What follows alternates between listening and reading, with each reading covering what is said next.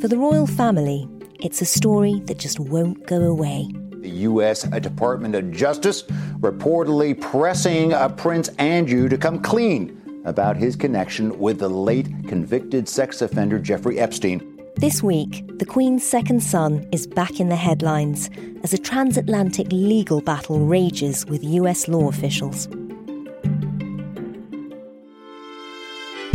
The prince's lawyers say the U.S. Justice Department is now seeking publicity rather than accepting an offer of help. Will this latest reminder of the prince's dubious friendships throw the royal family back into crisis? Or has the firm distanced itself from the Duke of York? You're listening to Stories of Our Times from The Times and The Sunday Times. I'm Manveen Rana. Today, Prince Andrew and the royals in a pandemic.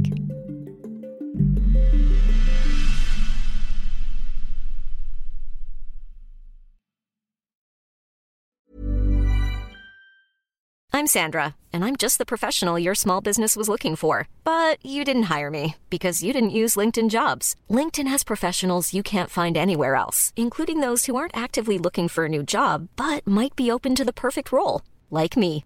In a given month, over 70% of LinkedIn users don't visit other leading job sites. So if you're not looking on LinkedIn, you'll miss out on great candidates, like Sandra. Start hiring professionals like a professional. Post your free job on linkedin.com/people today. Hey, I'm Ryan Reynolds. Recently, I asked Mint Mobile's legal team if big wireless companies are allowed to raise prices due to inflation. They said yes. And then when I asked if raising prices technically violates those onerous two-year contracts, they said, "What the f*** are you talking about, you insane Hollywood ass?" So to recap, we're cutting the price of Mint Unlimited from $30 a month to just $15 a month. Give it a try at mintmobile.com/switch. $45 up front for 3 months plus taxes and fees. Promo rate for new customers for limited time. Unlimited more than 40 gigabytes per month. Slows full terms at mintmobile.com.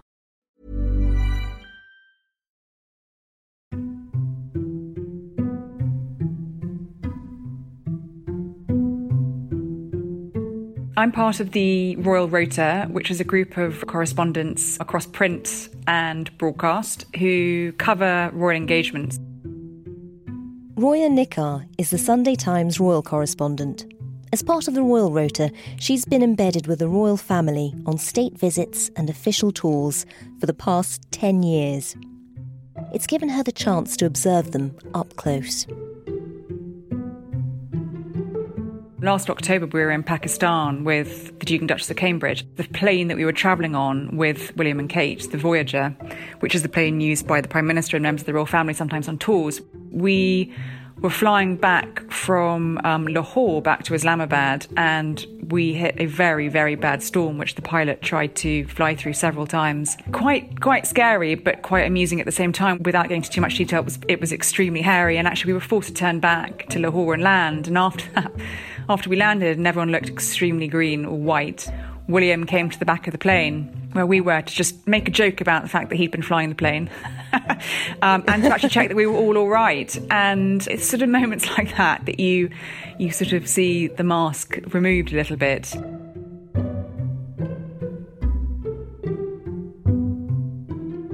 But there's one royal story where the shutters have firmly come down and which the family are not keen to discuss.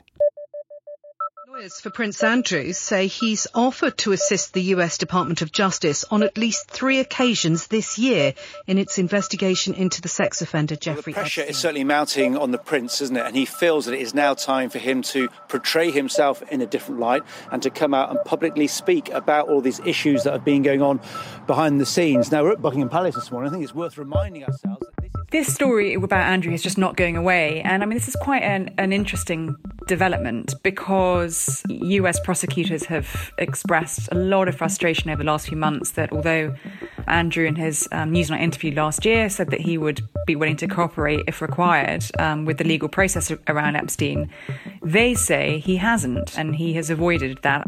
His legal team say that he has tried to cooperate as much as he can, but this takes it on. The U.S. Attorney's Office in New York has said the royal was not cooperating. But in a statement just released by his PR firm, it's claimed Andrew has offered assistance. This is the U.S. Department of Justice actually requesting something that's known as a mutual legal assistance request to the Home Office. Jeffrey Epstein. It said that U.S. officials have sent the U.K. what's called a mutual legal assistance request, which would have police here force the Duke of York to answer questions in some kind of format. And those are only used as part of criminal cases with a view to asking potentially witnesses or people who may have knowledge of crimes or things like that to potentially undergo an interview or provide a statement. Now, I think we should be absolutely clear there's no suggestion of any criminal wrongdoing by Andrew. And of course, he has consistently denied any wrongdoing or sexual relationship with Virginia Roberts, who was one of Epstein's victims. But it's quite a significant move for the Department of Justice to make this request to the Home Office. The Duke has insisted he offered on 3 occasions to help with the inquiry, but prosecutors in New York say that he'd sought to falsely portray himself as eager to cooperate. This whole story, as I've written and as have all my colleagues written a lot about over the last few months, is not great for the royal family overall. It's something that keeps rearing its head, and it's clearly one of the main reasons, if not the main reason, that we now know that Andrew is not going to resume public duties. It was Roya who broke the story in the Sunday Times last week that Prince Andrew, rumoured to be the Queen's favourite son, will now step back from public life for good. After the Newsnight interview in November of last year, he issued a statement saying he was stepping back from public duties for the foreseeable future. And Andrew certainly hoped that would be a temporary measure, that he would be able to rehabilitate his image and clear his name and resume official duties at some point down the line. Yeah. That is now permanent, and he will not be resuming official royal duties. There is a feeling within the royal family that it just wouldn't sit well with the public. It just can't be. So he is not coming back to public duties. And how did you get that story? Good sources. Good sources. Fair enough. And there's been no effort by the palace to dismiss it? No, there hasn't. Part of my job is obviously weighing up the information I get from sources and putting that out to the palace and navigating your way through the guidance you get for or against a story. I put that story up to the palace and discussed it with them, and there was no major resistance. There was no resistance at all to us running that. Do you know how the Queen felt about all this? Because there have always been rumours that Andrew is her favourite son. I think there is absolutely no doubt, and I know people I've spoken to who know the Queen, that when this all broke last November, it was a very difficult time for the Queen because, this is her son, this is the reputation of the monarchy, this has impact on the rest of the royal family. But at the end of the day, the Queen moved very quickly on that, a matter of days between that catastrophic interview with Newsnight and the announcement the Duke was stepping back from public duties. And then we know that was after discussions with the Queen, the Prince of Wales, the Duke of Cambridge. Very much a family decision. But ultimately, that was the Queen effectively sacking her son from public duties. That cannot have been an easy thing for her to have done, at the age of 93 that she was then. But she did. She is very practical and very pragmatic when she needs to be. I think Andrew was very much being lined up as someone who would potentially, fill that role, accompany the Queen on more engagements where Philip wasn't there.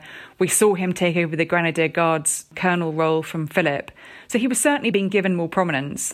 And that's gone now. So, I'm sure that would have been tough for the Queen. What does this new, this stepping back mean? I mean, does he lose all of his military titles, for example? Well, not yet. At the moment, officially, he still holds on to his military commands. But there has been a growing feeling in the military and from some top brass military sources that they would much rather he now step back from those military links and military commands, given the fact that he's not going to be resuming public duties and given the fact these stories are still swirling, that it would be better for him to renounce those. So watch this space. Take us back to November when the big Newsnight interview happened. Today, you've chosen to speak out for the first time. Why have you decided to talk now? Because there is no good time to talk about Mr. Epstein and all things. It went out on a Saturday night. The BBC actually sent us an embargoed preview transcript of the whole programme. And we got that on Saturday afternoon, and I read it, and some of my colleagues at the paper read it. I have to say, I was just aghast at what I read and couldn't quite believe what Emily Maitlis had masterfully been able to get from the Duke of York. But you were staying at the house of Yes. a convicted sex offender. It was a convenient place to stay. I've gone through this in my mind so many times. We wrote pages and pages on it for the next day's paper. Watching it that night, that Saturday night when it went out, was even worse. It was quite hard to watch. Do you regret that trip? Yes. Do you regret the whole friendship with Epstein? Now, still not. And the reason being is that the people that I met and the opportunities that I was given to learn, either by him or because of him, were actually very useful. I remember thinking I couldn't really see how Prince Andrew could ever have a public role again after that. And from what you'd known of his character over the years, was it a huge surprise? Not really. He does have a reputation of being lacking in humility, I think, is a diplomatic way of saying it. But even so, you would assume that if you're given a PR opportunity like that to hold your hands up and say, I'm sorry, for the victims of Jeffrey Epstein, or I'm sorry, I regret my association with him. We didn't hear that, and that was an extraordinary opportunity missed for the Duke of York. And I think had he said either of those things may have been different now. This interview has been exceptionally rare. You might not speak on this subject again. Is there anything you feel has been left unsaid that you would like to say now? No, I don't think so. I think you've probably dragged out most of what is required, and I'm truly grateful for the opportunity that you've given me to be able to discuss this. It was interesting, actually, sort of watching Dominic Cummings' press conference recently in the Rose Garden at Downing Street when he was given the opportunity to express regrets. I could sort of sense echoes of the Prince Andrew interview, because I think sometimes all the public want to hear is hands up, maybe that was the wrong thing to do, or a little bit of humility. And I think that was one of the many places in that interview where Prince Andrew fell way short. Do you know what the reaction was within the royal family?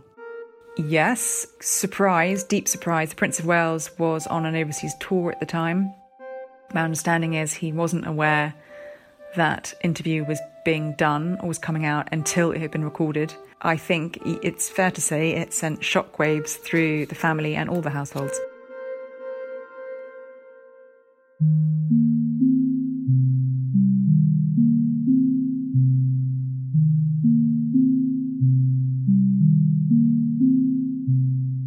Now, from that moment in November when the interview was broadcast, it's been a fairly turbulent time for the royal family.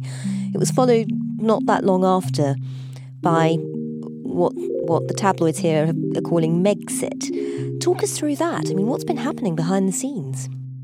It was a bit of a roller coaster the last few months when the Duke and Duchess of Sussex announced in January that they were stepping back from public duties here to relocate to America, what they described as a new progressive role, and become financially independent from the royal family. That was a bombshell.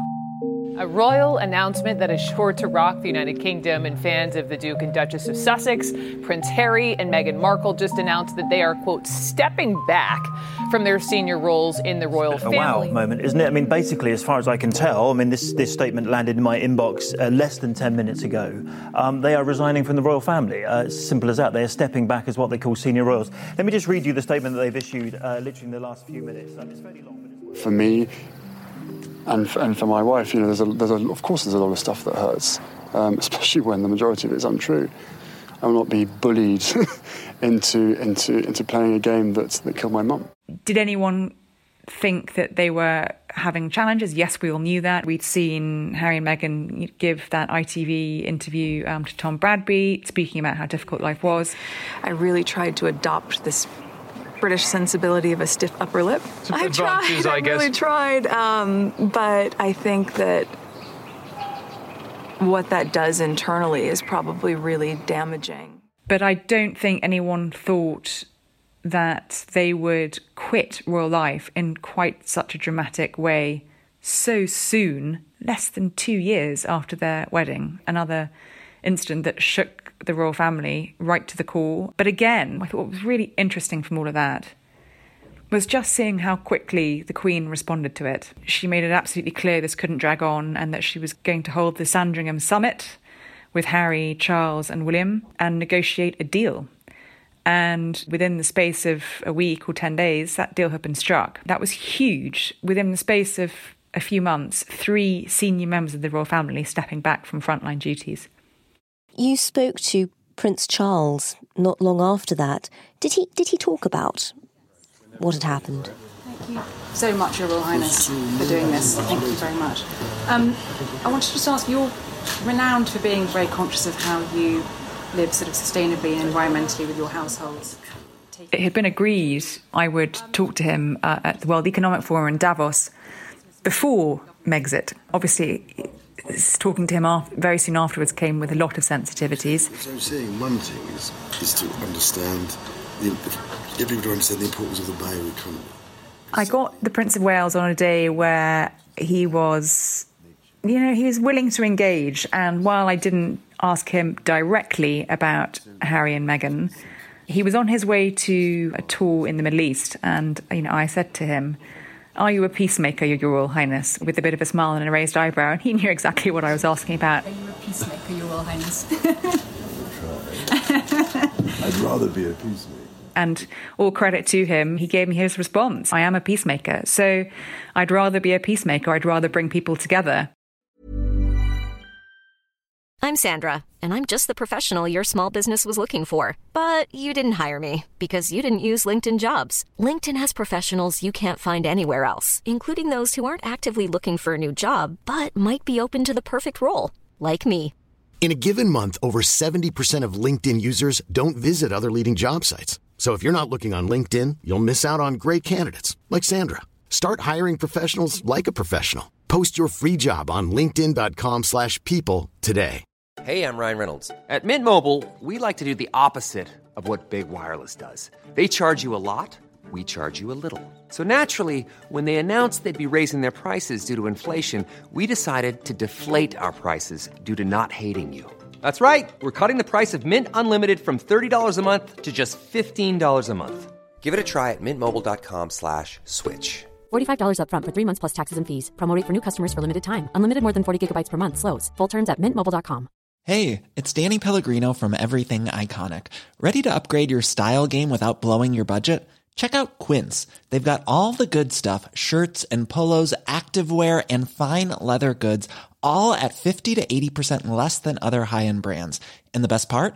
They're all about safe, ethical, and responsible manufacturing. Get that luxury vibe without the luxury price tag. Hit up quince.com/upgrade for free shipping and 365-day returns on your next order. That's quince.com/upgrade. So at the start of this year, Prince Andrew had been forced to step back. The Sussexes were leaving. The royal family was in some state of disarray, I guess. And then coronavirus happens. How have they been coping? It's interesting. I think in many ways, coronavirus, as devastating as it has been for many, many thousands of people talk about coronavirus being a war. And I think the royal family have had a good war in that sense. I'm speaking to you at what I know is an increasingly challenging time. A time of disruption in the life of our country. The Queen's very historic address to the nation back in April, which I think went right to the core of how important her role as head of nation and head of state is. Really, I think a lot of people found a lot of reassurance from those words that she delivered. But while we may have more still to endure, better days will return. We will be with our friends again. We will be with our families again. We will meet again. We will meet again. We will be with our friends again. And she gave an Easter address, that speech she delivered on VE Day, VE Day 75. I speak to you today at the same hour as my father did exactly 75 years ago. Do you think there's something about the nation at times of crisis that actually makes them look on the royal family, you know, despite the scandals or the difficulties it's been going through recently, just look on them as sort of a reassuring constant? Yes, absolutely. And I think if you look at the viewing figures for that first address by the Queen, more than 24 million people tuned in to watch that. I think it was the second highest viewing figures behind Boris Johnson's address telling everyone we were going into lockdown. I think that gives you an idea of, at the age of 94, people still really want to hear what the Queen has to say. And more than ever now, she has that unique head of nation, head of state role that is not political.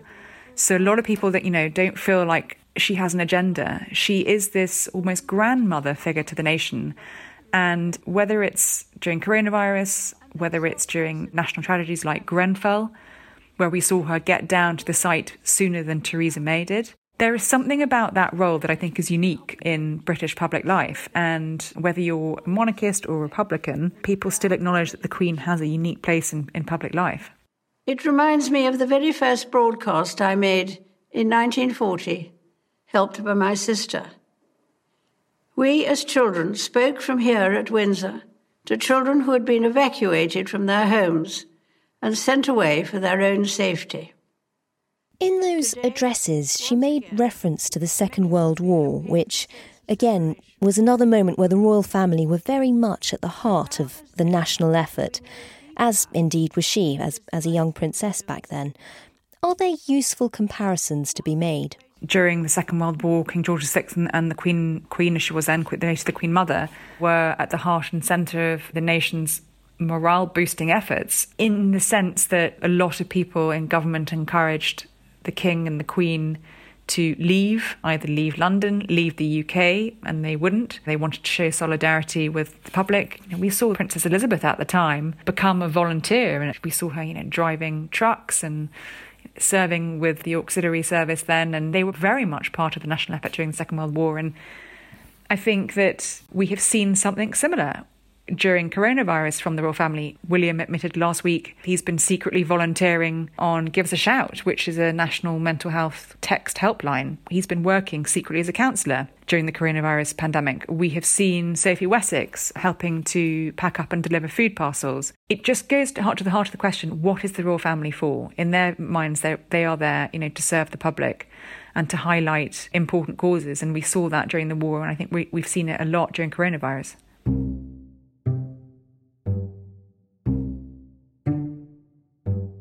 And what about the rest of the royal family? How have they fared during the pandemic? The Prince of Wales has been very active, as have the Cambridges. Yes, we're not doing public engagements out and about at the moment with them, but they are very active at the moment doing virtual engagements, so zooming into care homes, or the Prince of Wales is very active on social media at the moment, recording lots of video messages, as is the Duchess of Cornwall. On this International Nurses Day, my family and I want to join in the chorus of thank you to nursing and midwifery staff all over the country and indeed the world. Is his activity on social media a new thing? He's definitely ramped it up, to use a favourite phrase at the moment. And I wrote about that last Sunday. We had a headline, The Instagram King. He has definitely been more active, but he's had to be, because that is the way that the royal households are reaching people at the moment. It's virtually, it's through video recordings and messages. So he's definitely putting out more content on social media. During the coronavirus crisis, how do you do the royal rota? Well, it's a very good question. We now cover engagements virtually. So the first number is 5 and 8, 58. One Little Duck, number 2. For instance, the recent engagement that William and Kate did, where they zoomed into a care home and played bingo with some of the residents. I was actually on the rota for that. Yay! And it just works in a slightly different way. We see the footage. Hello, Joe. Well done. We're able to speak remotely to the people they've spoken to, the care home staff there. We're still able to cover the engagements and get the information out. The royal family have had a lot of coverage during coronavirus. And as you say, we've seen quite a lot of the Cambridges zooming in on charities that they've supported. Has this also just sort of highlighted the Sussexes, Harry and Meghan, stepping back because they've been much less visible in this period? Through no fault of their own, just very unfortunate timing for them that they left the UK for good and went to Canada briefly, then flew to Los Angeles. They were hoping to launch their charitable organisation, probably would have been not launching it now had it not been for coronavirus, but instead this completely unforeseen global pandemic has hit and they've had to really hunker down in LA. We've seen a few images of them out and about delivering meals to the vulnerable in LA, but they have certainly, just by nature of what's happened, been much more low-key than the royal family here. So, yeah, it does. But, I think it just highlights what they've set out to do, which was, cut official ties with the way that the royal family works here. It was interesting to see the attention the Duchess of Sussex garnered the other day when she did an online video talking about the George Floyd killing. Do you think Harry and Meghan will be able to have almost as much influence outside the official structure of the royal family as they would have done inside it? Do you think there's a way back for them to having a more official role again? There is certainly a way back because that new setup is going to be reviewed in March of next year. There has been a door left ajar by the royal family. But I have to say, I don't think this time, in next March, I don't think Harry and Meghan are going to be looking to come back to official duties. I think that ship has sailed. But I think Harry and Meghan will still have a lot of clout in other ways. Immaculate Heart High School, graduating class of 2020. For the past couple weeks, I've been planning on saying a few words to you for your graduation. Meghan's message she recorded for her old high school on the George Floyd killing was very powerful, and it got an enormous amount of attention, not just in America, but also here. And I realized the only wrong thing to say is to say nothing. Because George Floyd's life mattered, and Breonna Taylor's life mattered, and Philando Castile's life mattered. And that is something that she would have found much harder to do had she still been in the royal family. But she is now able to use her voice in a different kind of way across a very wide platform. So I think they will still have a lot of clout, but just in a different kind of way in America, perhaps less so here. Interestingly, in the absence of Andrew, Harry and Meghan now, you're seeing other members of the royal family come to the fore more. Secretary of State, ladies and gentlemen, I'm honoured to join you as we formally mark the opening of this new Nightingale Hospital in the northeast of England. There's no doubt the Countess of Wessex, the Earl of Wessex, Prince Edward's wife, is certainly taking a more prominent position in public duties. She's always been very busy, very under the radar, Sophie Wessex. But the palace are definitely now shining more of a spotlight on the work she's doing through their social media. And only just over a year ago, I had the honour of opening the charity's Beacon of Light complex, which is helping so many people. And now, the Nightingale Hospital will be a beacon of its own, a beacon of care. She's popular in the royal family, she's popular amongst royal reporters too, just for being a very unshowy, low-key, very effective, safe pair of hands in the royal family. And I think we're seeing that now. So we are seeing this slight adjustment. She's just done a trip to South Sudan back in March. She does an enormous amount of charity work and a lot of official engagements. But I think we will certainly start to see and hear a lot more from the Countess of Wessex in the weeks and months ahead.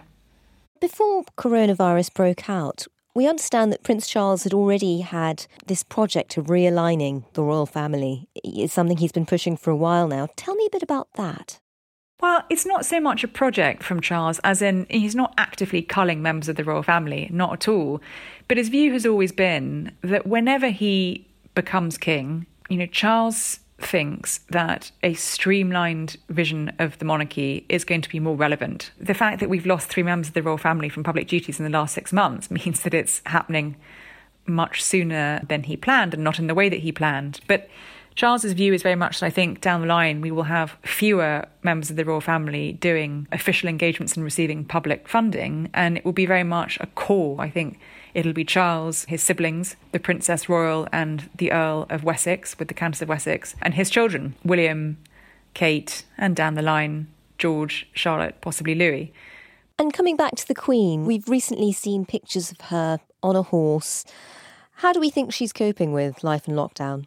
I think she seems to be coping really well. I mean, these are unprecedented times. She's been living in this, bubble with the Duke of Edinburgh and very loyal team of household staff at Windsor Castle since March.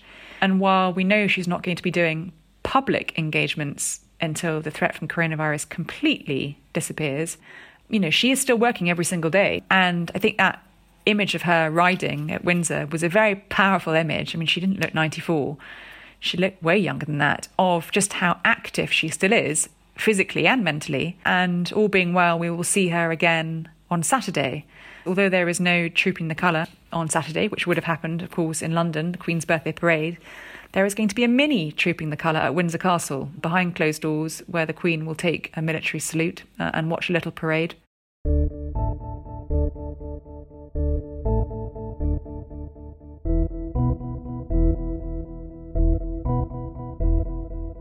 Now, we've established that quite a lot of the royal family has had a pretty good war when it comes to coronavirus, but there are still the issues of Prince Andrew. We've just had a reminder with the American authorities still seeking evidence from him. That is still a huge issue in the background. And then Harry and Meghan, who are establishing themselves in America, but will still sort of be a distraction, I suppose, for the royal family here. A lot of people will ask, what is the point of the royal family? Are they still relevant? I think that you can sort of find your answer in the viewing figures that we discussed for the Queen's address. 24 million people plus tuning in to watch a 93-year-old give a national address. That tells you that people do still think that the royal family are relevant. And I think it has given the royal family, after a really rocky 6 months, they have really been up and down. It has given them the opportunity to rally together, put on a united front, and sort of put that nation's morale-boosting role back on.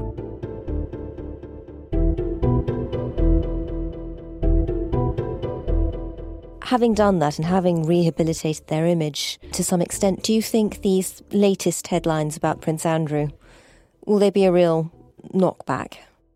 Do you know, I don't think they will, because metaphorically speaking, the royal family have put a little bit of distance between themselves now and Prince Andrew. So, of course, he is still the Queen's son and she remains loyal to him. But there is now a bit of distance between the royal family, the palace and Andrew. And so I think as long as this story swirls, it's not great for the royal family, don't get me wrong.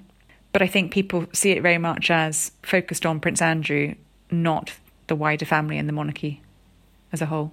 This is the biggest crisis for them in how long has it been? What compares to what they've been experiencing over the last few months? I think the shaking of the royal family over Andrew and Harry and Meghan leaving, I don't think we've seen the royal family go through a period that shaky since the death of Diana in 1997, which, rocked the institution right to its core. So it's been pretty seismic. But they seem to be over the worst of it. I think they are in the process of emerging. They're emerging, and I think they've got their ducks in a row, and I think they know how to crack on in a way that is, in a different kind of way, in a way that focuses the public's view on the core royal family and what they're for. This week, lawyers for Prince Andrew have released a statement in which they say the Duke of York has, on at least 3 occasions this year, offered his assistance as a witness to the Department of Justice. The statement goes on to say the Department of Justice are perhaps seeking publicity rather than accepting the assistance proffered. In response, the US attorney in charge of the case has insisted that Prince Andrew has sought to falsely portray himself as eager to cooperate with the inquiry into the sex offender Jeffrey Epstein, and that he has repeatedly declined their requests to schedule an interview. The row continues.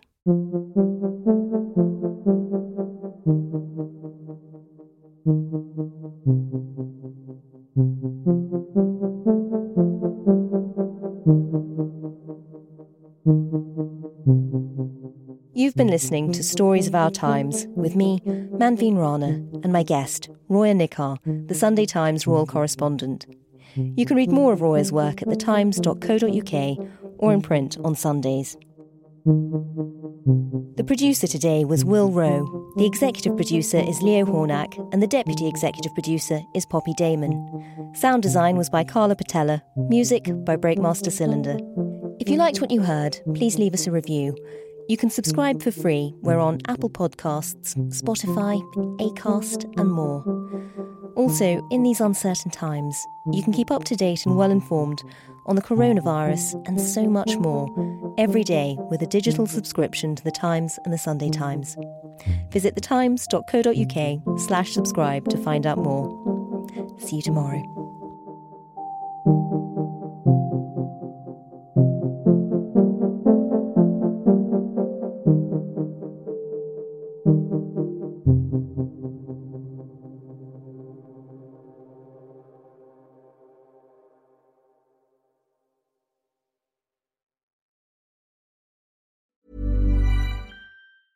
Hey, it's Paige DeSorbo from Giggly Squad. High quality fashion without the price tag. Say hello to Quince.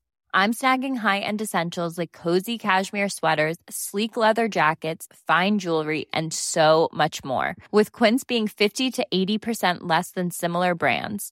And they partner with factories that prioritize safe, ethical, and responsible manufacturing. I love that. Luxury quality within reach. Go to quince.com/style to get free shipping and 365-day returns on your next order. Quince.com/style.